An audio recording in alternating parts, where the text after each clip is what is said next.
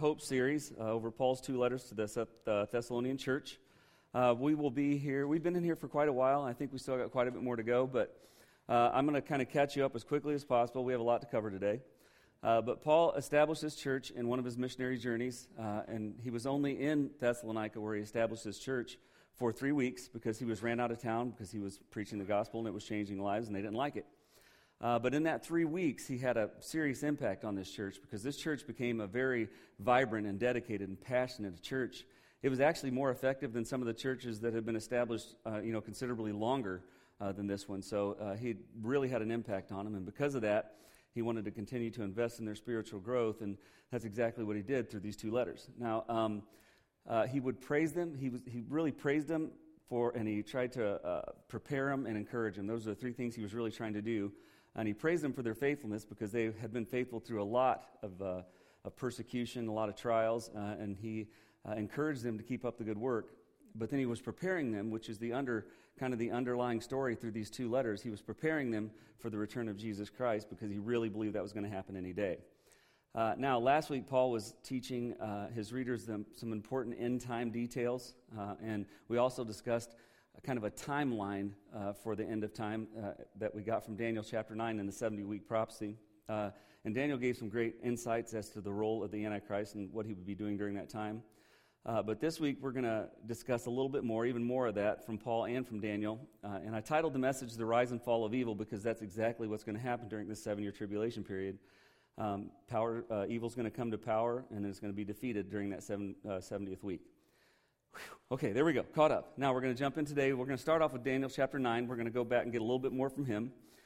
So it says, then after 62 weeks, the Messiah will be cut off and have nothing. This was the crucifixion. We discussed that last week. And the people of the prince who is to come, last week we discovered that was Rome, or the Romans. And the people of the prince who is to come will destroy the city and the sanctuary. That's talking about Titus when he destroyed Jerusalem in 70 A.D. And its end will come with a flood, even to the end. There will be war, desolations are determined. So there's some really important key words in these verses we didn't get to cover last week, and I want to make sure we cover them this week. Starting with the word its, that's found in it when it says its end will come with a flood. What does that mean? What is its referring to?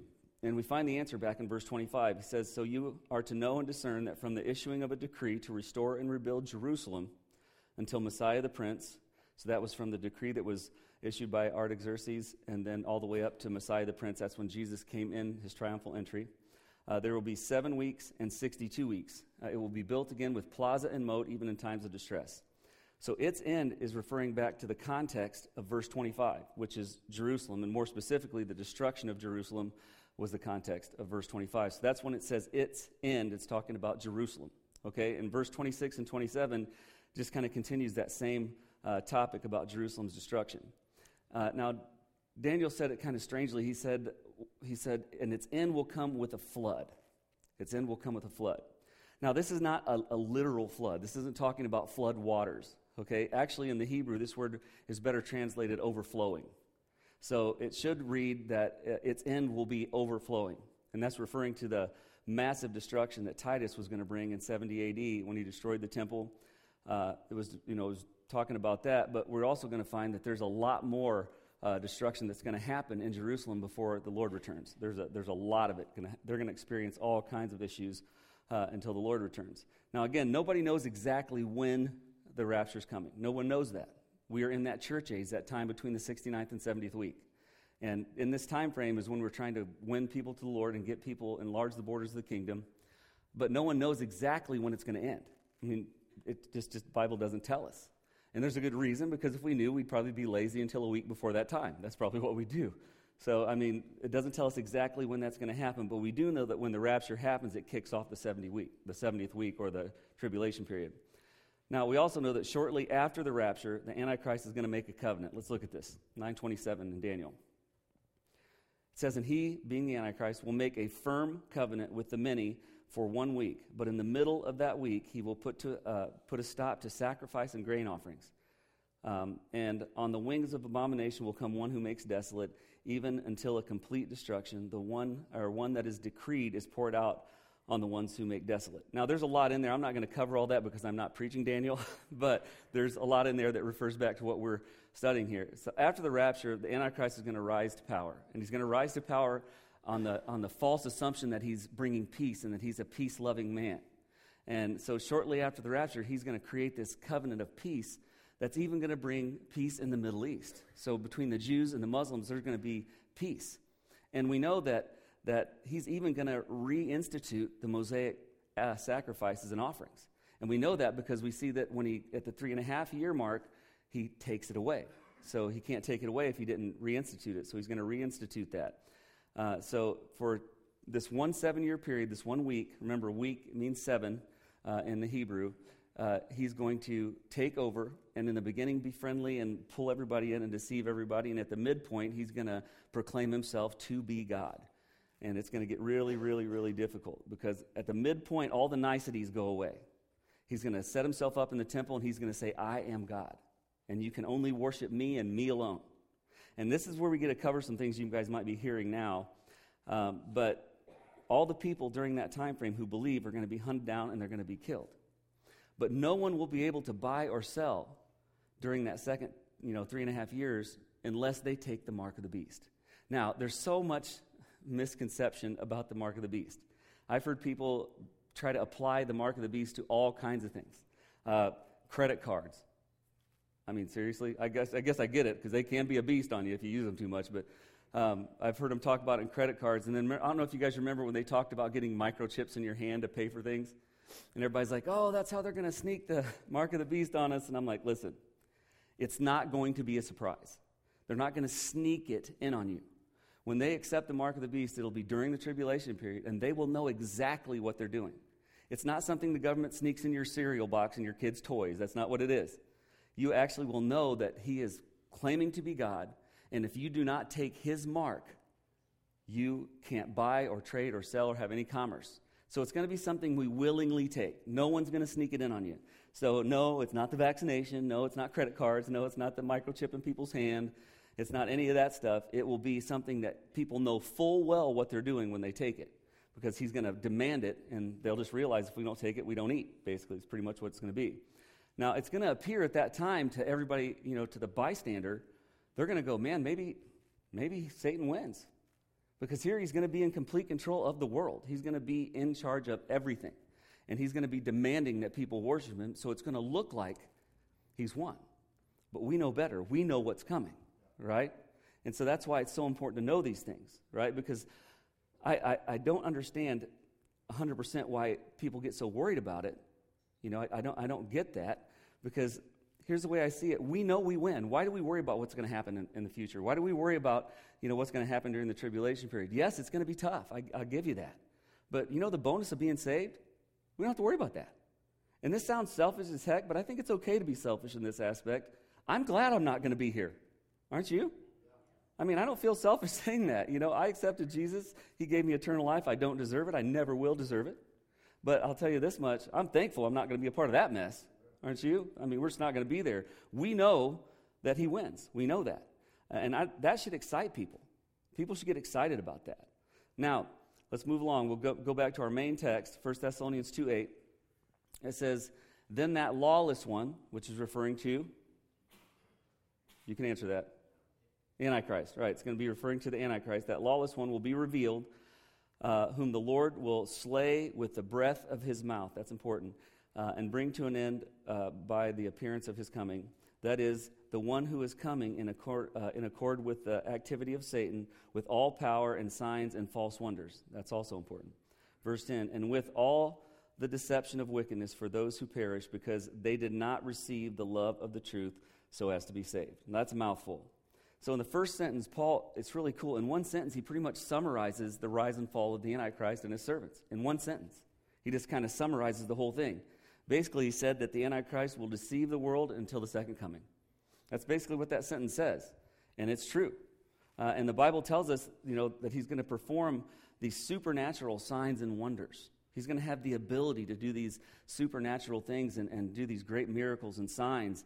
And he's going to use that supernatural ability to continue to persuade people to believe he's God. He's going to use that. Now, some people get all jacked up about this, but listen, Satan does have power. He's powerful. He's more powerful than us. Nobody here can defeat him. Only way we defeat him is through Jesus. but he is powerful, and he does have the ability to do supernatural things, and he can even bless people who follow him. Remember when he took Jesus during the temptation to a high mountain, and he said, "See all the kingdoms of the world, all these I will give to you if you will bow down and worship me." And Jesus didn't say, "You can't do that." He didn't say that. He didn't say, "Oh, you're offering something you can't deliver." No, he just said, "Listen, I'm not going to do that. Get behind me. I only worship God." But that tells you he has the ability to bless, and he will have these supernatural signs and wonders, and he's going to deceive people with that. And that's actually pretty easy because, I don't know if you guys have noticed, but the world is really fascinated with the supernatural. Have you noticed that? Let's do a test here. How many people here have ever watched Ghost Hunters? Raise your hand. Be honest. It's okay. See, that's what I thought. There's a lot of people who's watched it. You know, we have this interest in the supernatural. That's why horoscopes are so popular. I wouldn't mess with those, but they're popular. That's why psychics and mediums are so popular, and ghost stories and movies about ghosts and entities. And we are interested in the supernatural. Everyone is interested in that, right? And the enemy loves that. He loves it. You know, people ask me all the time, well, what do you do with the people that say they saw something? I believe they saw something. Listen, it's pretty simple. If you're the enemy, if you're the devil, and you have the ability to do supernatural things, and he does even now, and people want to see a vision of their great aunt who they loved so much as a child, if showing them that vision will keep them interested in the occult and keep them interested in Ouija boards and all that craziness, he'll let them see that. But listen, there's no such thing as ghosts. I know I hate to ruin that for everybody here, but there's no such thing as ghosts. Now, are there demons? Yes, there are demons. If you're seeing something, there's only two sources it can come from. It's either coming from God or it's coming from the other team. You know what I mean? And so if you're seeing it while you're involved in these occultic practices, it's from the enemy. Okay, so it's really important you understand that, right? So people have always been interested in that, so it's the perfect setup for him. He's going to come in, and people love the supernatural, and he's going to probably heal people. He's going to probably, fix things like the relationship between the Muslims and the Jews. He's going to do miracles no one else can do, and that's going to help him sell the fact that he should be the leader and that he's the one everybody should be following. So I think it's kind of crazy that it's actually, right now we're actually making it easy for him by following all that junk, right? Now, but despite all the supernatural abilities, he could have all the supernatural abilities in the world, but none of them are going to save him from Jesus. Okay, he may do all these powerful things and he might deceive us. He might be able to defeat humanity, but he can't defeat Jesus. Because when Jesus returns, or the second coming, this is not the rapture, this is the second coming. When he returns, he's bringing victory with him. And we're going to look at that here in a little bit, and it is powerful because when he comes back, I think even the devil's going to look and go, time's up. I'm about to get whooped. I think that's what's going to happen. I mean, he knows he's going to lose. And when that time comes, he's done. Now, Paul said he would slay the enemy with the breath of his mouth. Now, that doesn't mean he has bad breath. A lot of people have asked me about that. I'm like, no, he probably brushes his teeth or doesn't need to, one or the other. But that's not what it's talking about. Okay? Jesus and the armies of heaven are going to slaughter all the enemies of God. All the enemies at the end of that tribulation period. There's going to be a great battle. And this battle has been talked about. There's been movies made about it. And most of it is ridiculously off context and not correct. But this battle is called the Battle of, anybody got a guess? Armageddon. It's the Battle of Armageddon. It has nothing to do with the movie, FYI. But that's when that great battle is going to happen. And that happens after the 70th week or after the 7-year tribulation period and before the millennial kingdom. Right now, I wish I had more time to go into this, but after the 7-year tribulation period ends, there's going to have this huge war, and that's when we enter into that 1,000-year kingdom. The only people who will survive that war are believers, and they will be the ones entering into this millennial kingdom. But one thing's for sure, he's going to defeat the armies of this world when he comes back. He's just going to lay them waste. Now, in Revelation 19, John the Revelator explains this battle in greater detail, and I mean, it is so hard when I'm preparing these messages because as I'm using these reference passages, everything in my soul wants me to preach on those passages. You know what I mean? There's so much there, but I can't really spend a lot of time in them.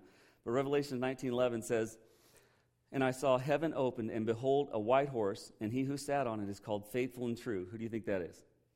That's Jesus, right? You'll notice the capital letters. "And in righteousness he judges and wages war. His eyes are a flame of fire, and on his head are many diadems or crowns.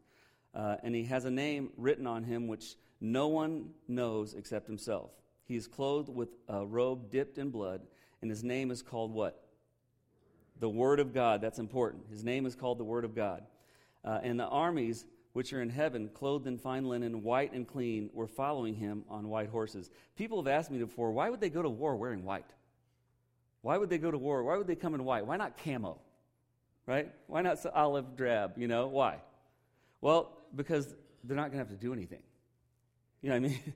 He's going to come in and speak the words and destroy the enemy. And I don't think they're going to get a spot of blood on them. I just think it's going to be that quick and that swift. So they come in these white and clean robes, signifying that they've been cleansed through Jesus. And they were following him on white horses. Verse 15. From his mouth comes a sharp sword, so that with it he may strike down the nations, and he will rule them with a rod of iron. Okay, that's talking about the millennial kingdom. And he treads the winepress of the fierce wrath of God, the Almighty. And on his robe and on his thigh, he has a name written, King of Kings and Lord of Lords. That is so powerful. Because this is just the way my mind works. Okay, so I'm going to take you down the dark regions of my mind. But I see this battle like John Wickish. I really do. That's how I'd love to see Jesus come back and just kick the door open and go, yeah, you might have crucified the lamb, but the lion's come today. The lion's here today. No more lamb. That's over. Now it's me and you. I just love to see that. In my mind, I have this whole action movie written. I need to write it. You know what I mean? Or Jesus is the John Wick, except, not as gross. Anyway, so it's really interesting the way this is written, because Paul and John the Revelator both reference Jesus' mouth being his main weapon.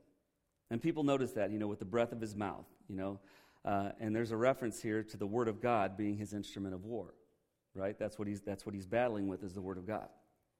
The Word of God is referred to several times in the Bible as a weapon, and I'll explain that. If you look, I'm just going to mention one of them. Look at Hebrews 4:12. It says, "For the Word of God is living and active and sharper than any two-edged sword, and piercing as far as division of soul and spirit, both joint and marrow, and able to judge the thoughts and intentions of the heart." So let's look at this again. For the Word of God is living and active and sharper than what? Any two-edged sword, right? Okay, so the reason it's considered a weapon is because there's no defense against the truth. There's no defense against the truth. The truth is the truth.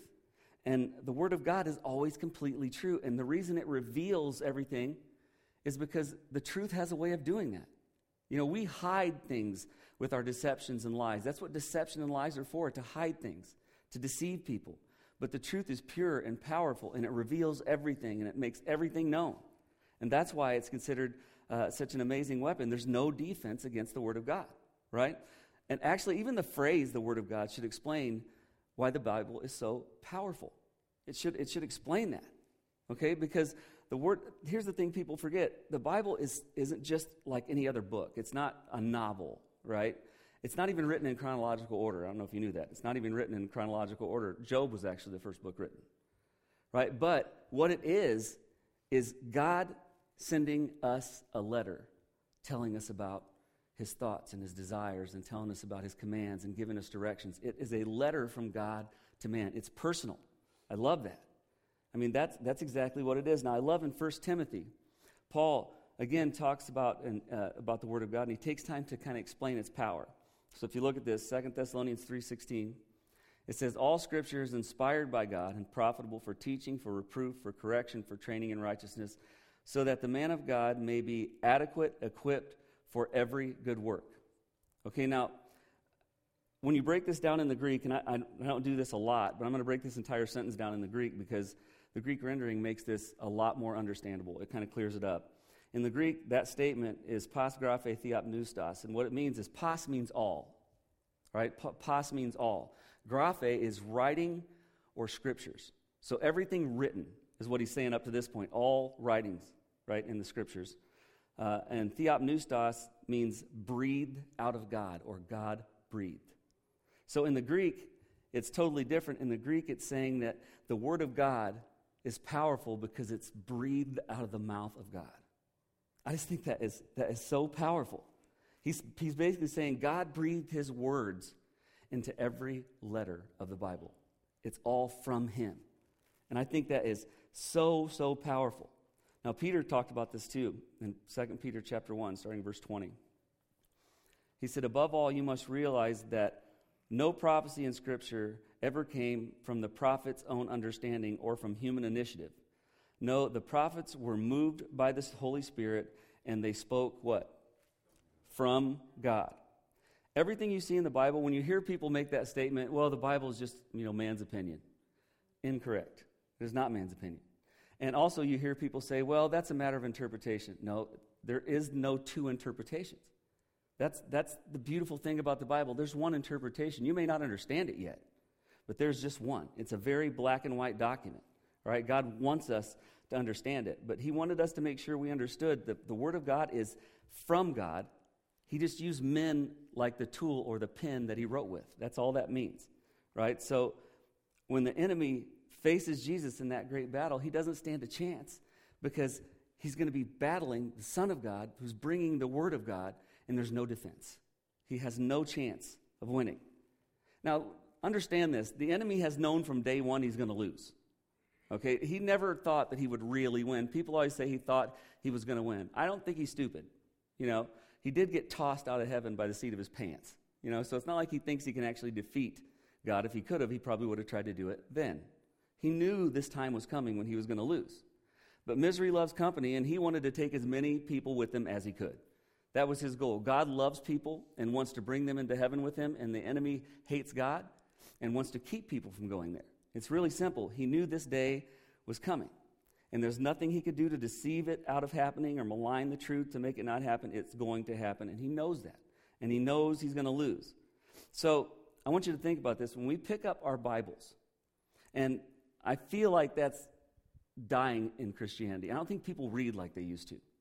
I believe you should read every day. Now, I'm not saying you have to read, 12 books a day. But make a commitment to at least read one passage a day, one scripture. It could even be Jesus wept if you want, just something. Right? Because here's the deal. It's from God. And sometimes whatever passage you pick up, God will use that to whisper in your ear. And there are times when I sat down dead tired, and I said, I'm just going to read this one verse because I said I would. All the wrong motives. I'm just going to be honest with you. I was tired. I was doing something spiritual before that, like, watching a football game. And then I get too tired to read the Word of God because I, burn all my energy watching football. And so I would try to read one passage, and then it would end up being... Sometimes I'd end up reading a couple books. God just started really speaking to me. And then there's times I'd read one passage and that was it. But you should give him a chance to speak every day, because think about this. When you pick up the Word of God, you're not only picking up a document that was breathed out of the mouth of God, you are picking up the most powerful weapon ever forged. This is actually the weapon that Jesus will use to defeat the enemy, and you have access to it. The weapon that can defeat the enemy ultimately and will defeat the enemy is the Word of God. So I don't understand why we're not reading it. If it's that powerful, if that's what's going to end the reign of the enemy, why wouldn't we want to read that? Why wouldn't we want to know that to have personal victory in our own life from it? One of the things you see about the Scriptures when you study the end times is it's the Scriptures that explain everything. It's the Scriptures that tell us how things happen and what to look for and what to avoid. The end of time isn't so scary when you have a map that tells you how to avoid it. You know what I mean? But we just don't read. I don't understand that. Now, let's move on. 2 Thessalonians 2:11. He says, for this reason, God will send upon them what?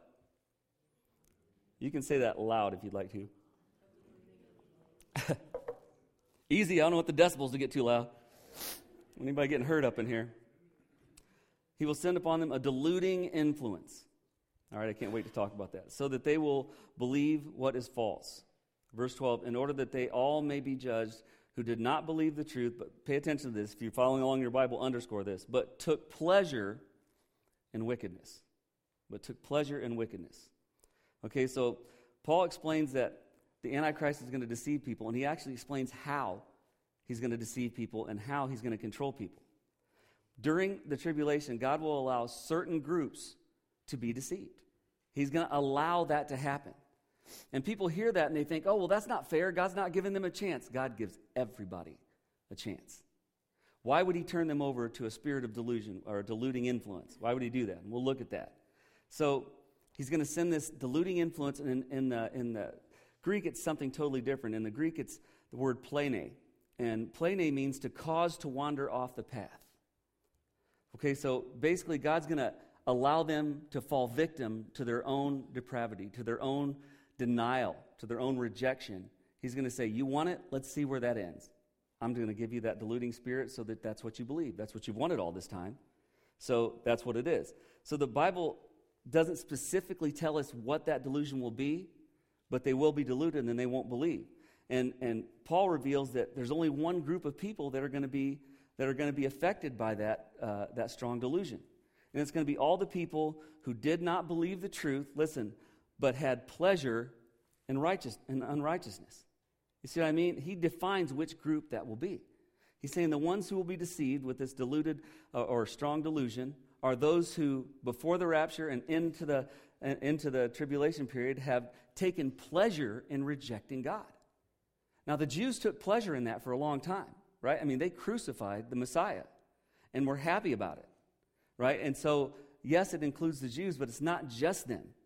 It's anyone who, during that time, who spent their whole life joyfully rejecting God and His mercy. Those are the people that He's going to turn over to a deluding spirit. He's going to let them be strongly influenced by that delusion.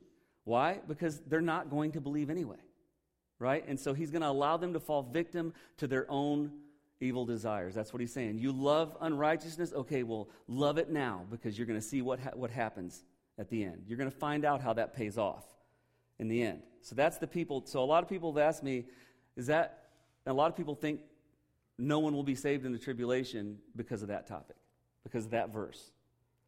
It's not talking about every person. It's only those who took pleasure in unrighteousness and rejecting God. That's the ones that are going to have that deluding spirit sent on them. It doesn't apply to everybody else. You know, those people who have never heard or rejected the gospel or didn't understand the gospel perhaps, those people will hear it and they still will have the opportunity to believe. They'll still have that opportunity. But sadly, like we've said before, when you believe during the tribulation period, it's going to come at dire consequences. I mean, you talk about having strong faith. When you're willing to believe knowing that the second you do, the Antichrist is going to put you on the hit list. And they're going to start hunting you down and trying to kill you and trying to eradicate everyone like you. That's the price of believing during the tribulation period. I had a young man tell me one time, and he'd been raised in church. Sometimes it's good, don't take me wrong. But sometimes kids want to rebel against what they were raised against. Probably none of you guys know anything about that. But, you know, I had a kid one time say, well, if you can believe during the rapture, then I'll just wait till then. And I'm like, that's stupid on so many levels. Where to begin? First of all, who says you're going to live till then? You're all worried about what the time of the end of time is and when the rapture is going to happen. Hey, I got a news flash for you. You can go out and get in your car and some drunk cross the center line and your end of time is today, right? And then waiting to believe will cost you, right? And here's the thing I always tell people. If you don't have the guts to believe now, when it's free and there's nobody going to chase you down and kill you in this country for it, if you can't believe now when God's saying anyone who will come, and it's simple, and He forgets who people think you are or what your reputation is. He forgets all that and openly welcomes you right now. He doesn't care what you're struggling with, what you have struggled with. If you won't do it now, do you really think when they're threatening to kill people, not letting you buy food, not letting you have any commerce, do you really think you're going to get bold all of a sudden when you won't do it now? See, I think that's a really bad plan on a lot of levels, don't you? I mean, first of all, and the most important of those levels are, you may not make it to that time. You might die before then. Who knows? Right? Now, in Matthew 24, Jesus addresses just how dire these circumstances will be during this tribulation period. Now, Matthew 24, a lot of people misunderstand this, and I want to clarify this. Matthew 24 is talking about future events. Okay, so a lot of doctrine that's built on that is wrong because people try to apply it like it's talking about right now. It isn't. Okay? Listen to this, 24:15.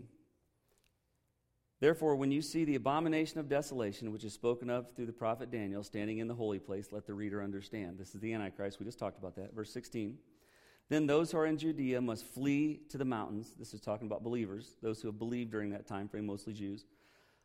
Verse 17, whoever is on the housetop must not go down to get things out that are in his house. Whoever is in the field must not turn back to get his cloak. But woe to those who are pregnant and those who are nursing babies in those days, because they're going to be on the run. That's what that's talking about. It's not going to be a curse to be pregnant. It's just saying that those who believe and are pregnant or have a newborn will be running with them. Verse 20, but pray that your flight will not be in the winter or on a Sabbath, for then there will be great tribulation such as not occurred since the beginning of the world until now, nor ever will. Okay, so this is talking about the tribulation. He's saying this is the worst it's ever going to be. The worst it's ever been is what's going to happen during that time frame. Verse 22 says, unless those days had been cut short, no life would have been saved. But for the sake of the elect, those days will be cut short. So what he's saying is if there's only 7 years in the tribulation period, if it weren't 7 years, the enemy would utterly wipe out everybody and everything. God's grace is making it only last 7 years, just long enough to turn Israel back to him, right? Verse 23, then if anyone says, behold, here is the Christ, or there he is, do not believe him. For false Christs and false prophets will arise and will show great signs and wonders so as to mislead, if possible, even the elect. Now, I love this passage. To mislead, if possible, even the elect. People ask me, why isn't it possible? Because the elect will be gone. Okay, they're going to be raptured out of here. He won't be able to deceive them because they're not going to be here. Okay, verse 25. Behold, I have told you in advance. So if they say to you, behold, he is in the wilderness, do not go out. Or behold, he is in the inner rooms, do not believe them. For just as the lightning comes from the east and flashes even to the west, so will the coming of the Son of Man be. Wherever the corpse is, there the vultures will gather. So basically, Jesus said all who believe during the 70th week are going to be hunted like dogs. That's basically it. They're going to be hunted down like an animal, right? And he's going to be chasing everyone who believes, trying to destroy them and trying to get rid of them. That's what's going to happen. So it's going to be a great price to pay. Now, a lot of people ask me, and I've been asked this many times, so I want to address this before I close. A lot of people have asked me, why was that so important? Why did Paul spend so much time referring to all these passages in the Old Testament, talking about the return of Christ? They were already saved. Why was that so important? And that is a good question. And I've had people ask me today, why is it important to preach that? I've even had people tell me to avoid it. But I'm not in the business of avoiding any scripture. So if it comes up, we're going to preach it. But I've had people say that to me. So I want to answer that question. It's important for believers to know, and Paul knew this. This is what he was trying to get through to the Thessalonians. It's important for believers to know that our time here is limited. Okay, our time here is limited, and I don't care how much medicine advances, if it is. I don't know how much, I don't care how much, better we get scientifically and how much more we learn. We are only here for a limited amount of time, and that day is set. Okay, people act like God's just going to get up one day and stretch and go, I think I'm going to end the world. That's not how it works. The time is set. When he was creating us, he knew when the last day was. So every day we're getting closer to it. So today we're closer to the end than we were yesterday. The time has been set. Our time here is limited. So since our time here is limited, we shouldn't waste it. And I feel like we're wasting it. If Jesus could still return anytime, Paul was right. There was nothing left to happen in Paul's day. The next thing on the theological timescale was Jesus coming back and rapturing the church. And that's still the case now. It's still the case. He could still come any day. So why are we wasting time arguing about stupid stuff? Every time I scroll through Facebook, I want to punch myself. Because that's why you don't see me post anything but scripture, because I can't take it. I mean, first of all, people post things that nobody cares about, like what you're eating, FYI, nobody cares. Okay? Look, a steak, nice, seen one before, scroll. Anyway, but I see people on there arguing and bickering, and Christians fighting about doctrine and theology, and I see people battling about whether it be vax or anti-vax, or whether it be politics, or whether it be sports, whatever, people arguing and fighting and getting involved in stuff that means nothing. It means nothing. So what if you win that argument? I mean, do you get a prize for that? We argue over stuff that means nothing, when we could be using that same time and that same energy to influence people's life for Jesus. We could be witnessing to people. We could be trying to show people God's love and reminding people that he doesn't care what they've come from or what they've done. He just cares about what they can be and where they're going. That's all he cares about. We have the time to do that. The whole reason I coach is to have the ability to influence young lives. The whole reason some people are teachers is so that they can have the ability to, influence young lives. Wherever you work, whatever you do, you have the Holy Spirit in you. You can influence lives. The words you share from the Bible, remember, they're powerful. That's what's going to defeat the enemy. You have the power and the capability to change someone's eternal destiny. And you want to fight on Facebook about what color the horses are in Revelation? Seriously?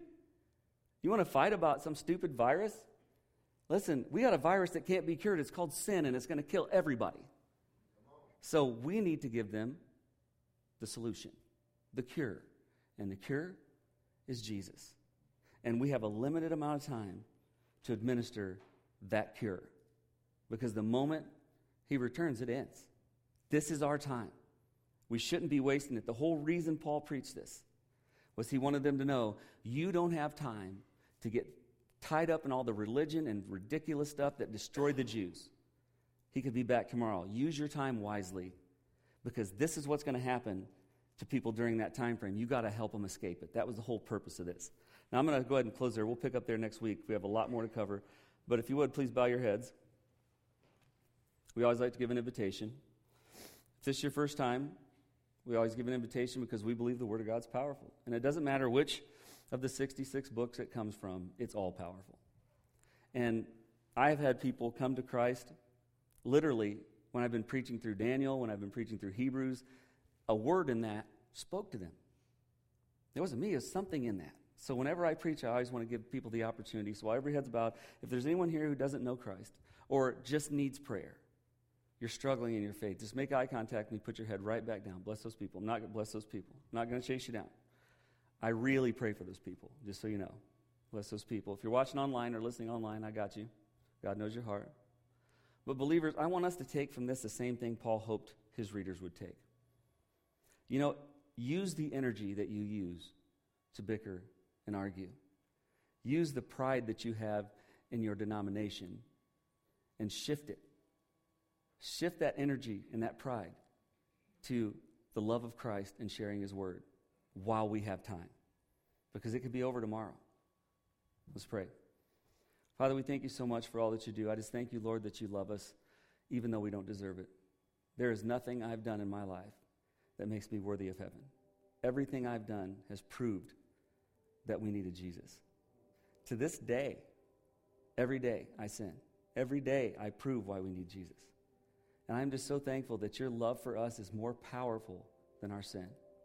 I'm so thankful that you don't care what we've done, what people think about us, what our reputation is. You care about what we believe. And if we can believe that what Jesus did was enough to guarantee our eternal life, your word promises we'll have it. So if there's someone that's confused about that, God, please clear it up. May this word clear it up for them. And I pray that they just trust that. And if they do, we know they're going to be a part of this family. We pray they contact us. And God, for those of us who are believers, the enemy is throwing so many things out there for us to fight and argue about. So many things to cause division. And it's so easy to get caught up in it, Lord. But please, let us be caught up in one thing and one thing only. And that's your love. And sharing your love with anyone we can. We know the time could end tomorrow. Let us be found sharing the gospel when you return and enlarging the borders of your kingdom. We just thank you, God, for all that you do. And we pray that you go with us as we leave here and keep us safe. And if you don't return to take us home before we meet again, we just pray we would come together one more time and give you all the praise, honor, and glory you're so worthy of. We just thank you, and we ask these things in Jesus' name. Amen.